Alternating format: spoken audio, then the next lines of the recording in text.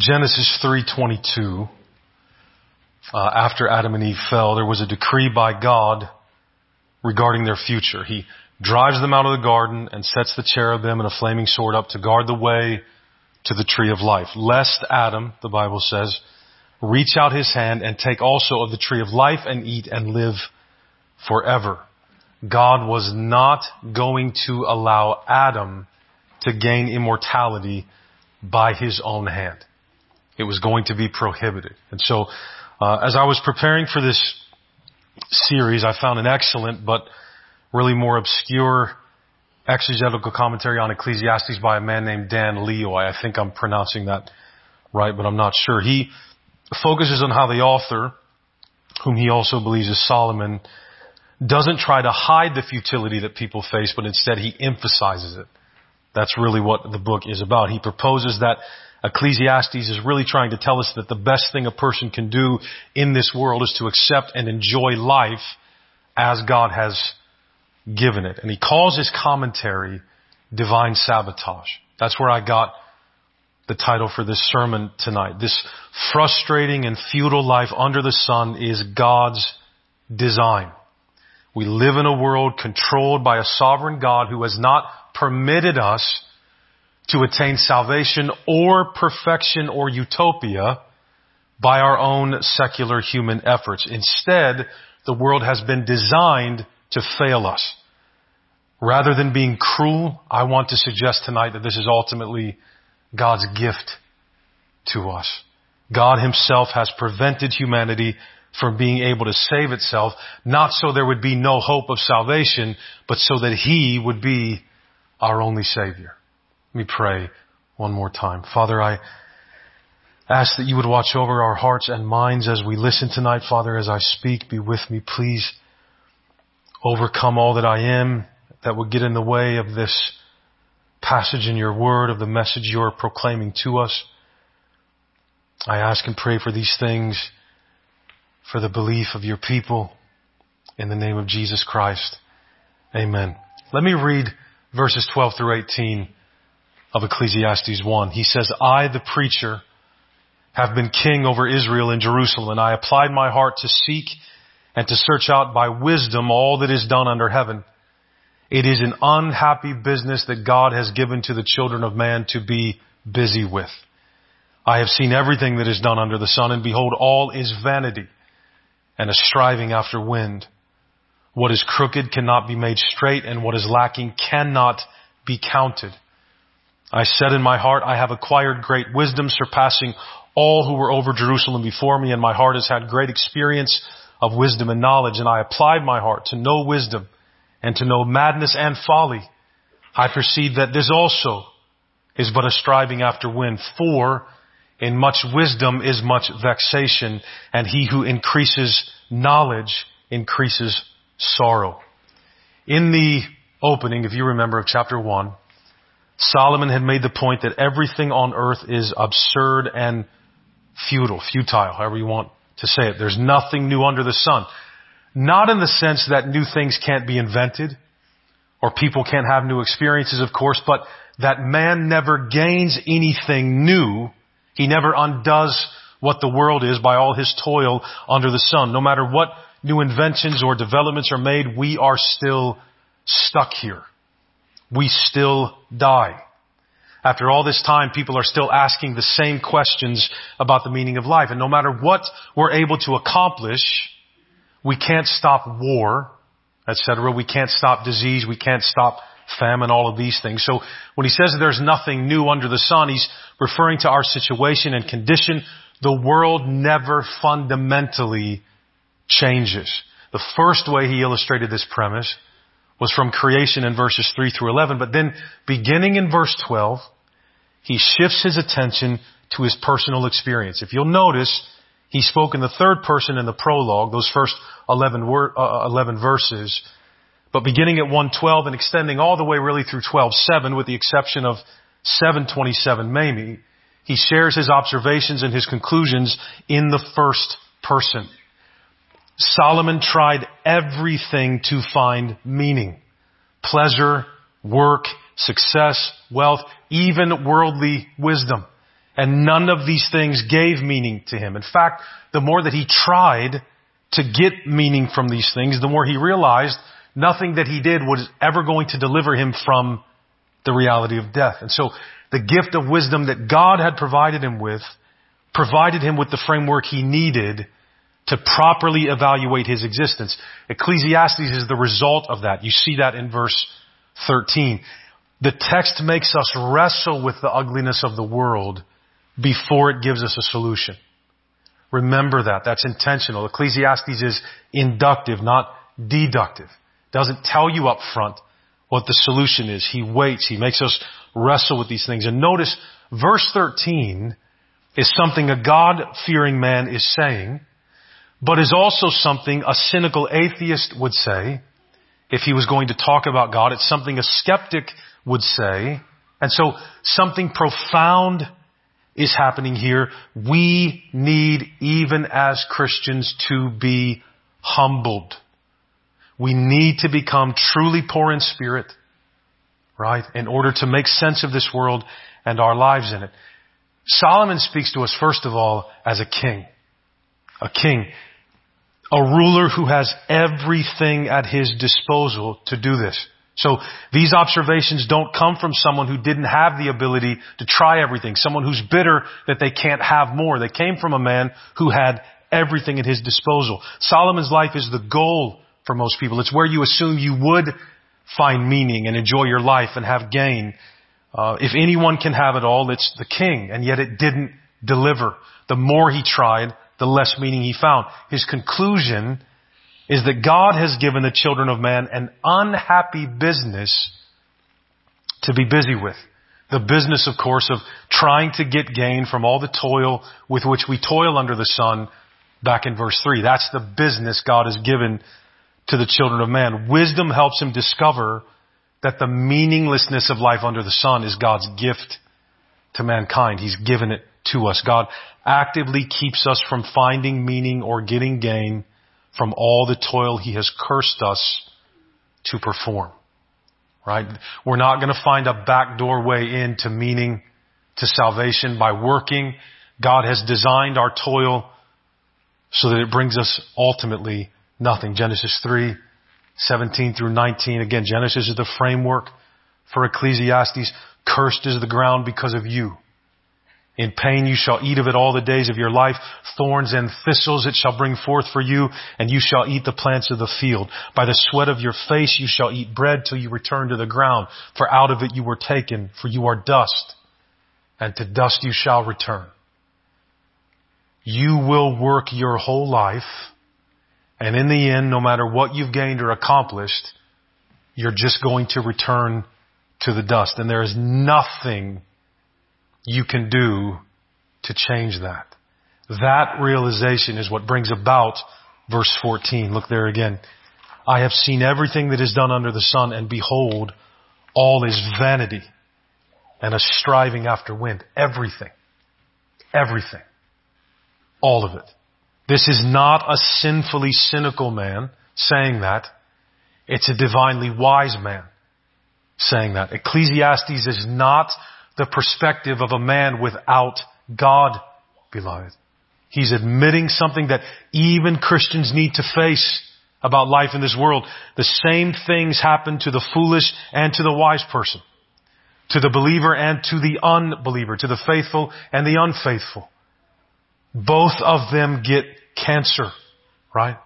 And sometimes Christians get it and non-Christians don't. This is part of the world. This book is for every human being living in the world under the sun. And the person writing it is a person who's no longer pretending about what the world can possibly yield. That's the kind of person the world that we live in desperately needs to hear from. The book feels like pure despair, but that's not where it ends. That's not where it goes. Beloved, I want to propose to you that this is what humility sounds like. This is what it sounds like to be biblically humble. He's deconstructing our pride and our self-assurance in a very straightforward way. There's a reason this book feels offensive and like it isn't doing anything for us. It's written to humble us. to deconstruct us, to make us face our pride and our self-assurance. It's just doing it in a way that hardly anyone normally does. Hardly anybody is this honest with us or talks to us like this. Right? You're going to die, and nobody's going to remember you or what you did. Right? Most people don't talk to other people like that. And if you do, you're considered a burr in people's saddle. You're not accepted. People don't want to hear this. Beloved, I would say let the book speak to you on its own terms. Let it deconstruct you. Let it frustrate you. That's the beginning of the path to meaning and to gain. We all think we can change the world, right? That's the goal. Leave our mark. But we can't really change the world. It's a lofty idea. Makes for good movies, good drama, good stories. Nobody can do that. God will not allow it. Right? Again, not fundamentally is He going to allow the world to change. And we talk like this even as Christians. We're not, I'm going to change the world for Jesus. What does that mean? What are you going to do? Are you going to undo the fall? You're going to undo the curse? You're going to create heaven on earth? The moral majority, remember when that was the thing? How did we get here? If the moral majority had sway in our country, how did we arrive where we are now? Moral majority didn't change the world. Right? Look where we are. People are leaving the church today in droves. In droves. I get a little magazine called Table Talk from Ligonier Ministries, and it was an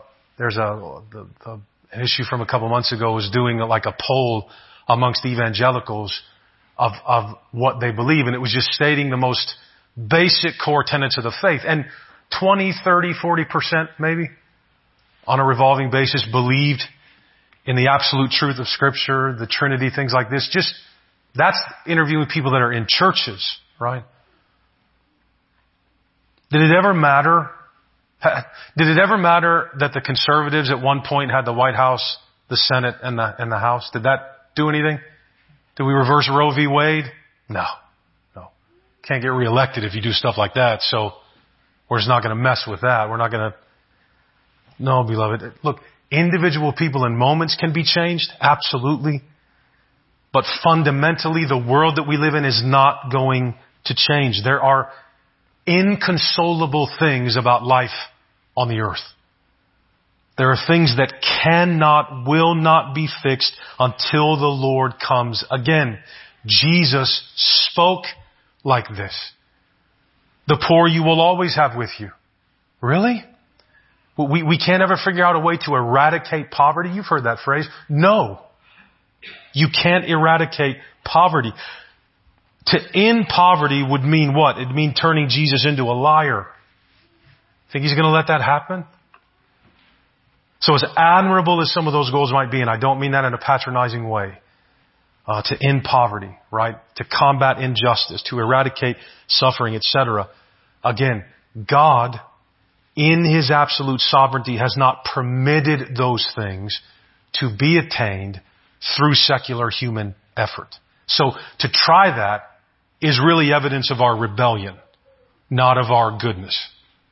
Right? It's, of course that's counterintuitive, but the imperfections of life in this world cannot be remedied. That's not what Christianity is doing for us on the everyday level. We need to be humbled here, or we're not going to listen to Solomon. And the world will continue to leave us bare. It will continue to take everything from us mercilessly. We must be humbled. How did Jesus talk? Jesus said that unless a grain of wheat falls into the ground and dies, it remains alone. But if it dies, it will bear much fruit. You can't actually bear fruit in the world until you die. Right? Until you die spiritually, physically. I think he means spiritually there, but we have to see the log in our own eye. Beloved, we have to face some uncomfortable things. The belief we have about ourselves, our potential, our ability. There has to be a stripping away of our pretension about what we're able to do in this world before we can ever get on with real meaning. Again, This is why you have the conversations with younger men like I was once going into ministry. I want to change the world. I'm going to change the church in America. I want to do great things for God. And it never occurs that great things for God again might be helping with the dishes or changing a diaper or doing really well at your job. Those are not in the framework of great things for God. If you don't have 10,000 scalps to brag about that you've brought to Christ, you haven't really had any effect, right? And we evaluate people's value based on what they've accomplished, which is all that is a quest to find meaning, right? We want to be close to people that we think have succeeded, right? But our terms for success are way different than God's terms for success. Again, we'll come back to this again and again. What was paradise? What was paradise? What was the world going to be like before we fell? You found somebody to love, you had lots of babies, and you helped tend the garden, and that was it. And it was good, God said. We messed it up, right? Again, God made man upright, but we sought after many schemes. And so you'll hear him, as he does here, talk about being crooked, right? And what is lacking cannot be counted. It's so messed up, you can't even count everything that's wrong with it. Right? Jesus invites us to gain our lives. How does he do that? Right? By losing them. That's not self-sacrifice. That's self-preservation. Did you hear him? What have we made that into? It's about sacrifice. No, it's about preservation. Don't lose your life, gain it. Right? Do you hear him? Don't lose your life. Don't live for this world. Don't gain your life. I want you to gain your life. He says he wants you to live. But we've made it into sacrifice. Why? Because we can do that. So we think Jesus is inviting us to the triumph of the human spirit when he's saying, no, die to that. That's what he's talking about. When he talks about if you don't deny yourself, you can't be my disciple. Well, if you try to make that a thing of quantitatively of the things you deny, how do you know you've done it? How do you know you're a good disciple? He's trying to tell you, stop trying to find meaning in your effort, even if it's for Christian things. Come to me, right? That's why it doesn't make sense to us when Jesus says, come unto me, all you who are weary and heavy laden, and I will give you rest. We don't think of the Christian life as rest and relaxation, right? Of peace. Why? Because we've infected the word with our own desires to have meaning from doing. The abundant life Jesus promises is the life free from trying to find meaning and gain in the things of the world. It's freedom from the curse that made us want to do that and made us like that and cursed us to that. He invites us to gain, not to lose. He invites us to store up treasures where they won't rust. Right? What is he saying? Don't lose your treasure. Why would you do that? Don't store it up where moth can corrupt and where thieves break in and steal. I want you to keep it. Lay it up in heaven. Moths don't corrupt there. Thieves don't break in and steal there. Nothing rusts there. Keep it. Keep it. Don't lose it. Jesus just teaches Ecclesiastes. That's what he's doing. Look at verse, and other things, of course, but this is what he's doing. Look at verse 15. Listen to this.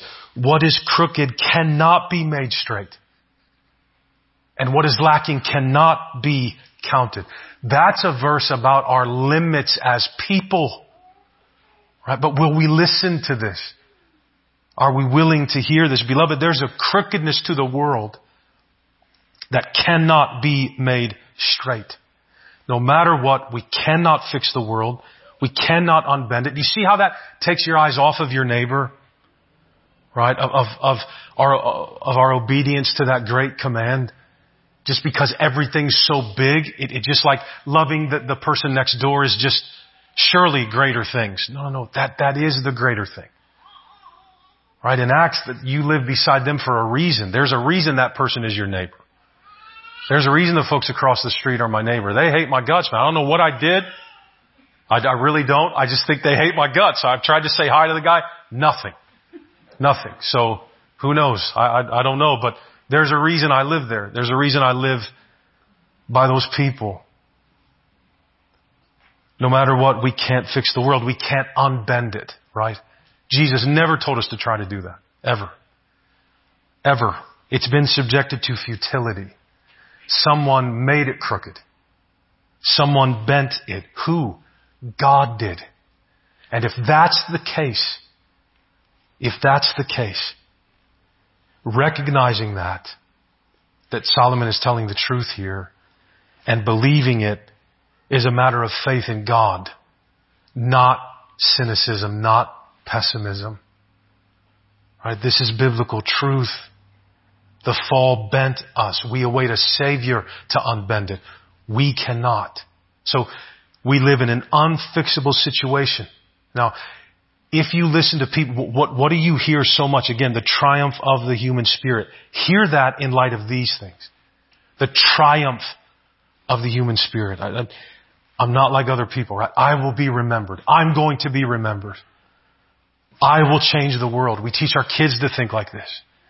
You can do anything you put your mind to, including be a good wife or a good husband, a good mom or a good dad, a good employee, right? Just that too, kids, right? You realize this is merciful. You're not bound to accomplishing what the world considers great in order to have a fulfilling and meaningful life.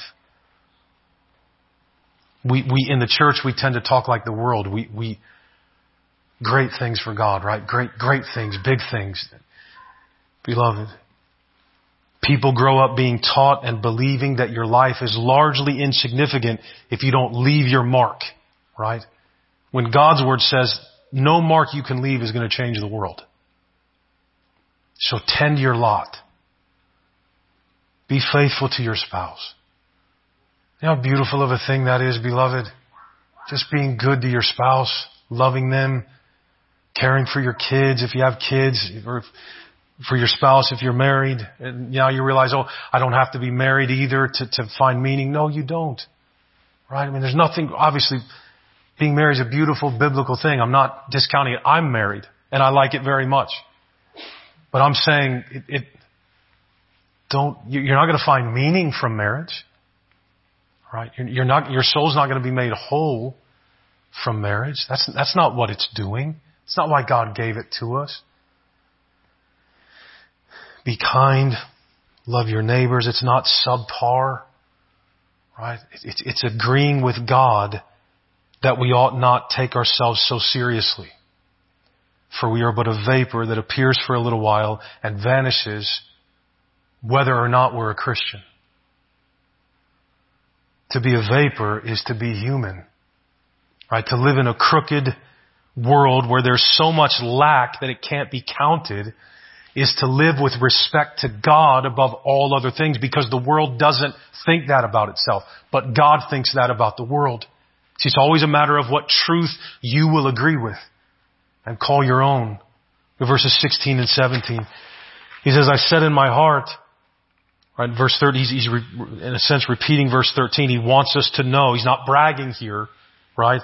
I've said in my heart, I've acquired great wisdom, surpassing all who were over Jerusalem before me. And my heart has had great experience of wisdom and knowledge. And I applied my heart to know wisdom and to know madness and folly. I perceive that this also is but a striving after wind. That's the experience from which he's going to write this book to us. And so he simply returns to the themes of chapter 1 again and again. He's going to list out all the ways that he and we vainly try to toil for gain among persons and places that cannot provide it. Solomon tried everything, even madness and folly. Right? Well, maybe ignorance is bliss. It's not. It's not. And there's a reason that the Rockefellers of the world, was it Rockefeller when he was dying? How much do you want? And he said, just a little bit more. I think it was Rockefeller or Carnegie, I think. Right? There's a reason that thousands of years later, the successful, the kings still talk like this.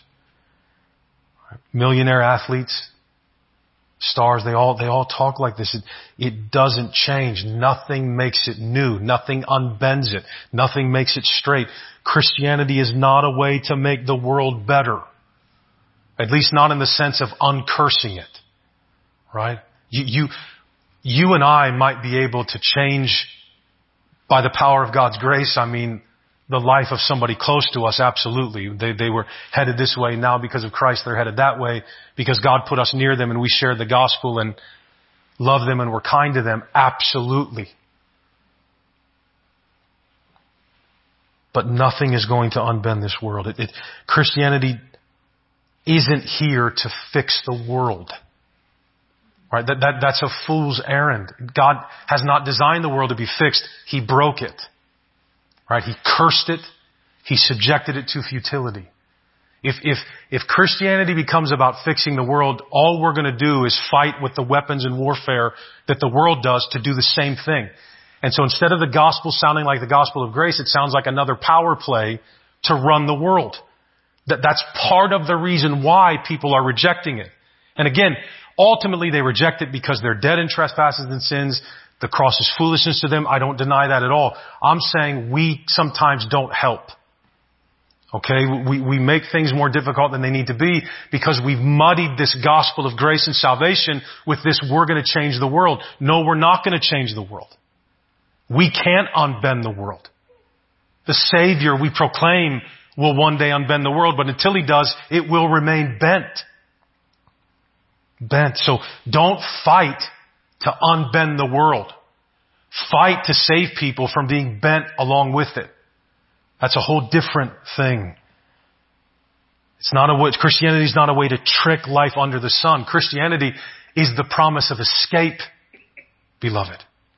It's the promise of freedom, of deliverance, of rescue from this world. It's the revelation of the truth. And that's why the New Testament doesn't change the truth of Ecclesiastes. It's like as we read it, we're waiting for Him to say, now, here's the gospel. He's not going to do that here. Right? He's not going to do that here. Right? Paul talks like Solomon is talking in verse 16 over in 1 Corinthians. What does he see? Knowledge puffs up. Love builds up. Love helps things. Or in 1 Corinthians 13, if I have all wisdom and insight, but I don't have love, I'm nothing. How can that be true? You ever thought about that? How can that be true if the world is bent? Right? What do you mean if I have wisdom? And do you think the person I saved from a burning fire thinks that it's nothing? You think they care whether or not I love them when I did it? You see what Paul is saying? Paul's eyes are like the eyes of Christ. They're on eternity. Right?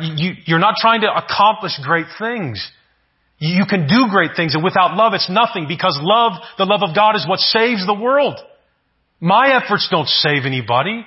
My efforts don't change things fundamentally for people. I know it's probably a completely different message than we're used to hearing. I'm not trying to be unique. I'm not trying to be cool or novel. I think this is what the Bible teaches. I really do. Right? There's a reason you don't hear a lot of series on Ecclesiastes. What do you do with it? It's like, okay. Right?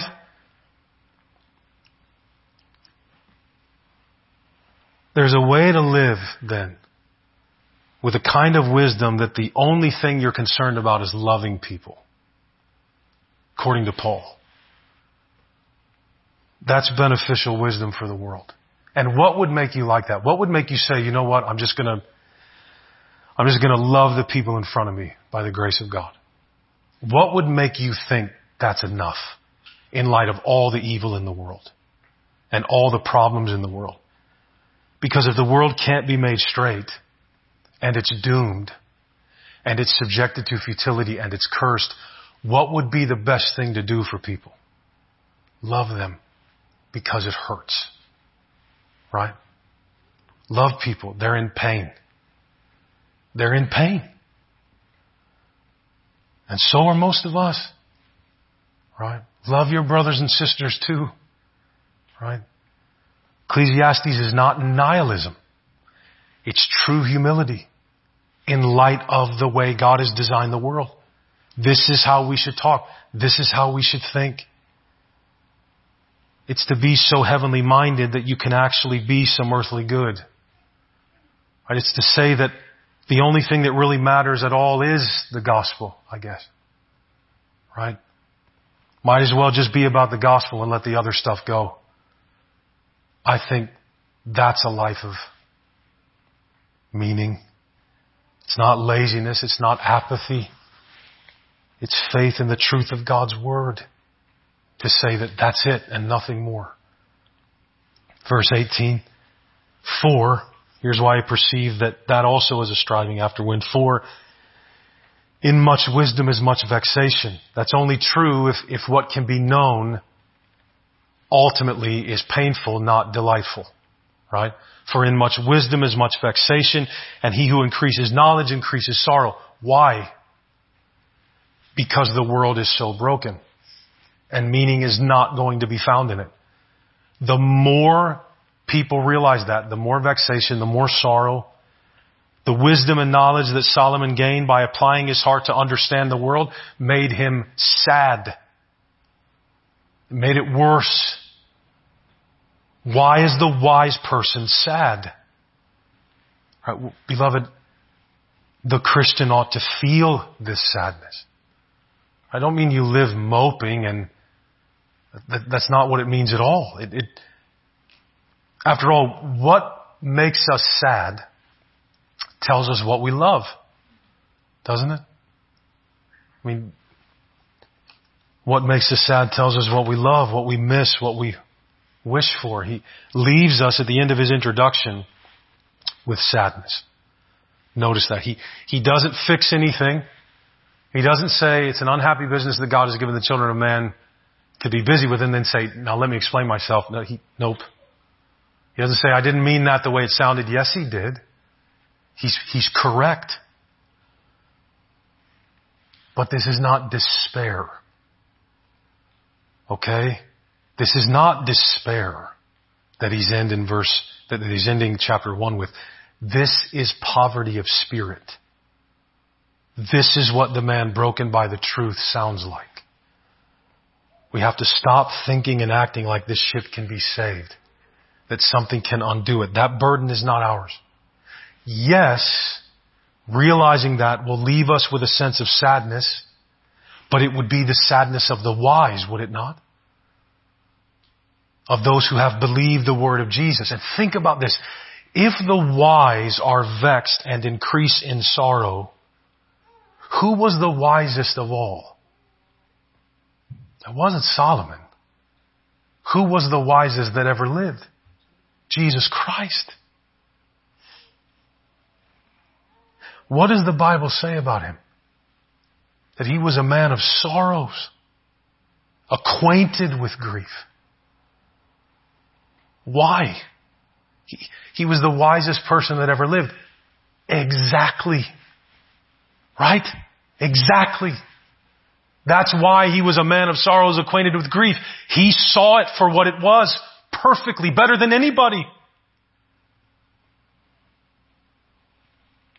Maybe that's also why he was always out alone in desolate places. Maybe that was a part of it. There's a heaviness of soul that comes with this. But it should, because that's the way things are. I think the Enlightenment in American culture is really kind of what made us so, sadness, heaviness is anathema. You got to be happy. You got to be up. Right? I don't think that comes from the Bible. If it does, then you how do you explain the sinlessness of Jesus? How can you be that fulfilled and filled with sorrows and acquainted with grief?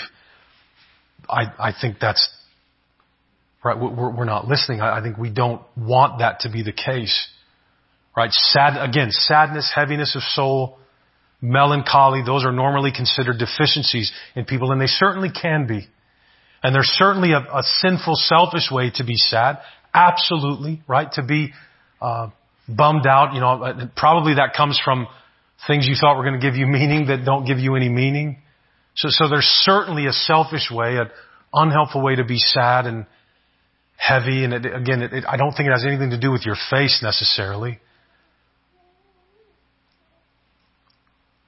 There's a beautiful picture of our Lord in John 11:33. You don't have to turn there unless you want to. At the grave of Lazarus, when Jesus was, the text says, deeply moved in his spirit and greatly troubled. He was indignant. He wasn't just sad. Right? Sorrow for the loss of a friend, indignant at death. And I think that's where Jesus lived. I think that's why he would grieve in his spirit. He wasn't, moping. He's not Eeyore. Everybody know who? Okay, all right. See, I just set off somebody's phone. If you heard that back there, I guess I'm the only one that heard it, but that was our Savior, right? Sorrow at the loss of a friend, sorrow, indignant at death. Where did he live? What was he doing?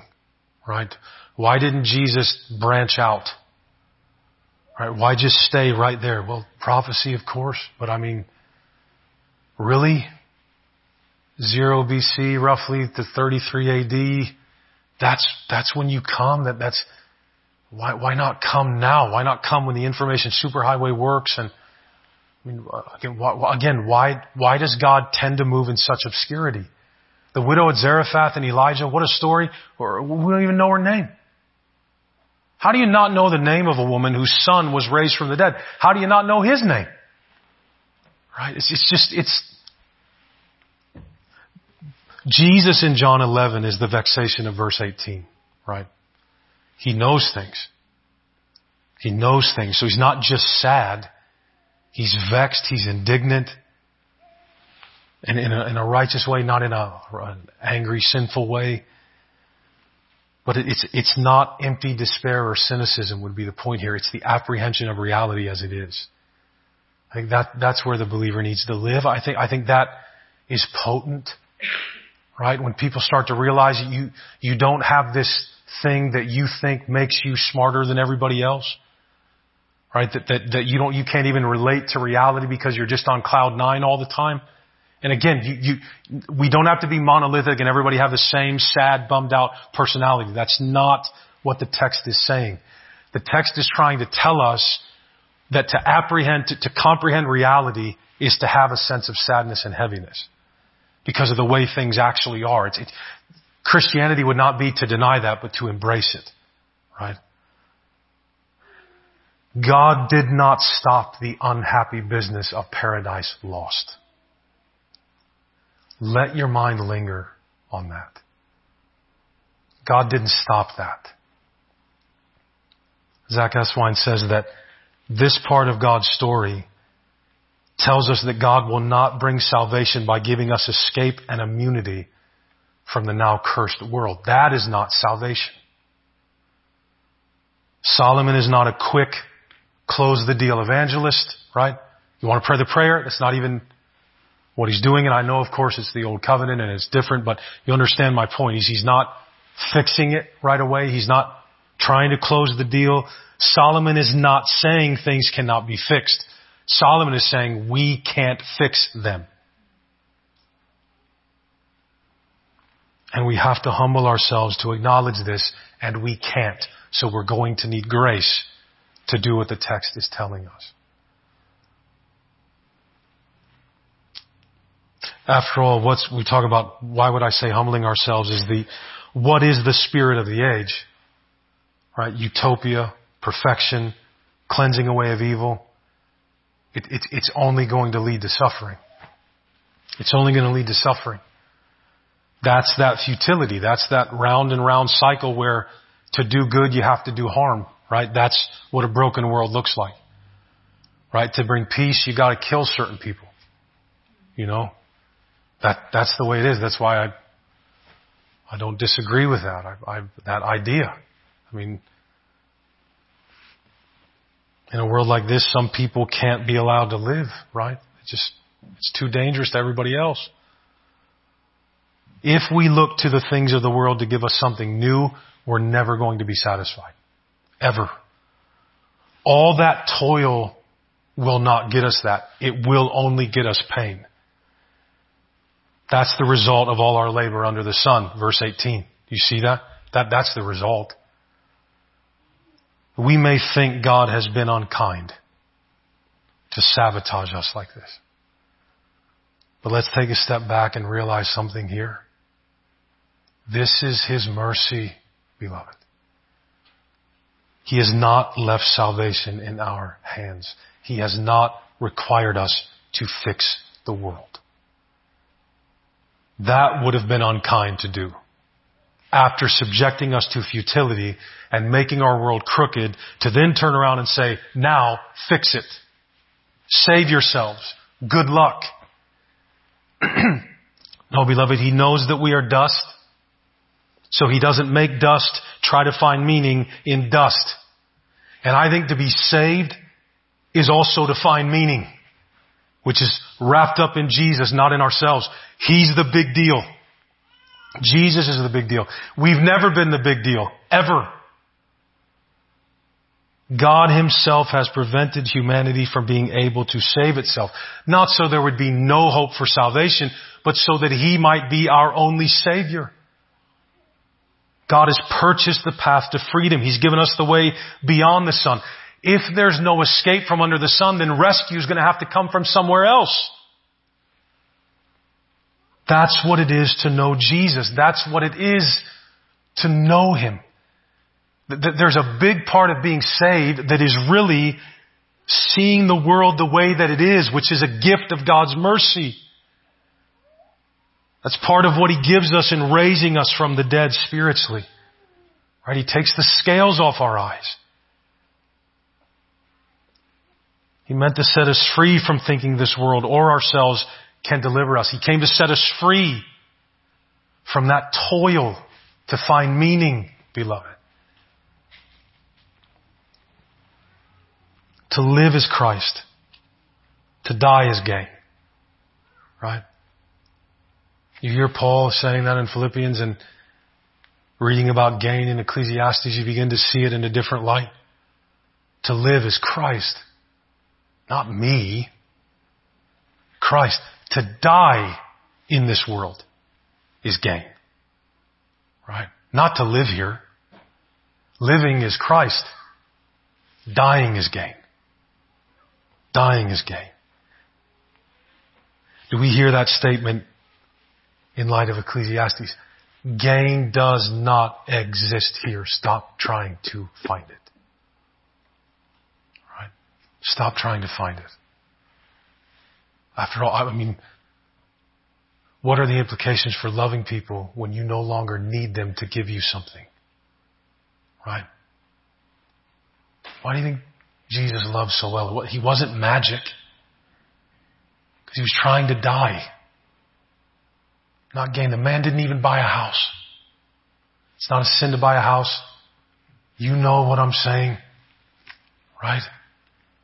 Had nowhere to lay his head. Why? Well, don't worry about what you'll eat. What you'll wear. Right? Your Father knows that you need these things. We talked about that through the Psalms. Ecclesiastes invites us to be poor in spirit. Is that not what it means from God's perspective to be blessed? Right? Blessed are the poor in spirit.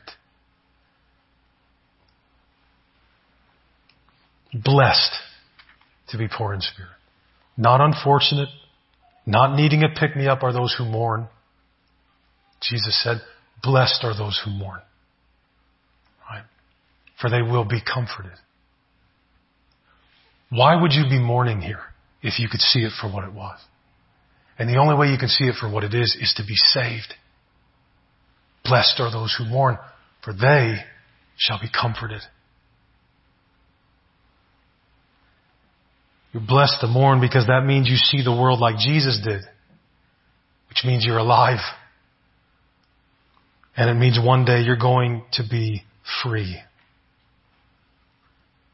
Live in the reality that God has left the fallen world unfixed, and you and I are not on the hook to fix it. He will undo it. Only trust Him. Only trust Him. Sorrow and frustration with the way things are here is what it means to live like Jesus. And notice Jesus' sorrow and frustration did not get taken out on suffering people. If it came out on self-righteous people. Don't be like that. We have nothing to brag about, beloved. Nothing. tending your lot, loving one another, believing in Him. That's the path to meaning. That's the path. That's paradise. Jesus is going to bring heaven down to earth. Right? So eternity is God showing us what it was going to be like before we ruined it. Okay, beloved, He'll fix what He has made crooked. But He will. You and I are here for a little while. The best thing we can do is going to be right in front of us. Right in front of us. The world is broken, but take heart, believer. Your Jesus has overcome the crooked and bent world. Let's pray. And we'll sing. Father, I thank You for the truth that You pour out on us in this book that reveals Your Son, Jesus Christ, to us. Lord, help us think clearly as Your people. Help us see the world for what it is and love people because of that. Soften our hearts. Help us believe the truth. And watch over the souls of Your people, we ask and pray in the name of our Lord Jesus Christ. Amen.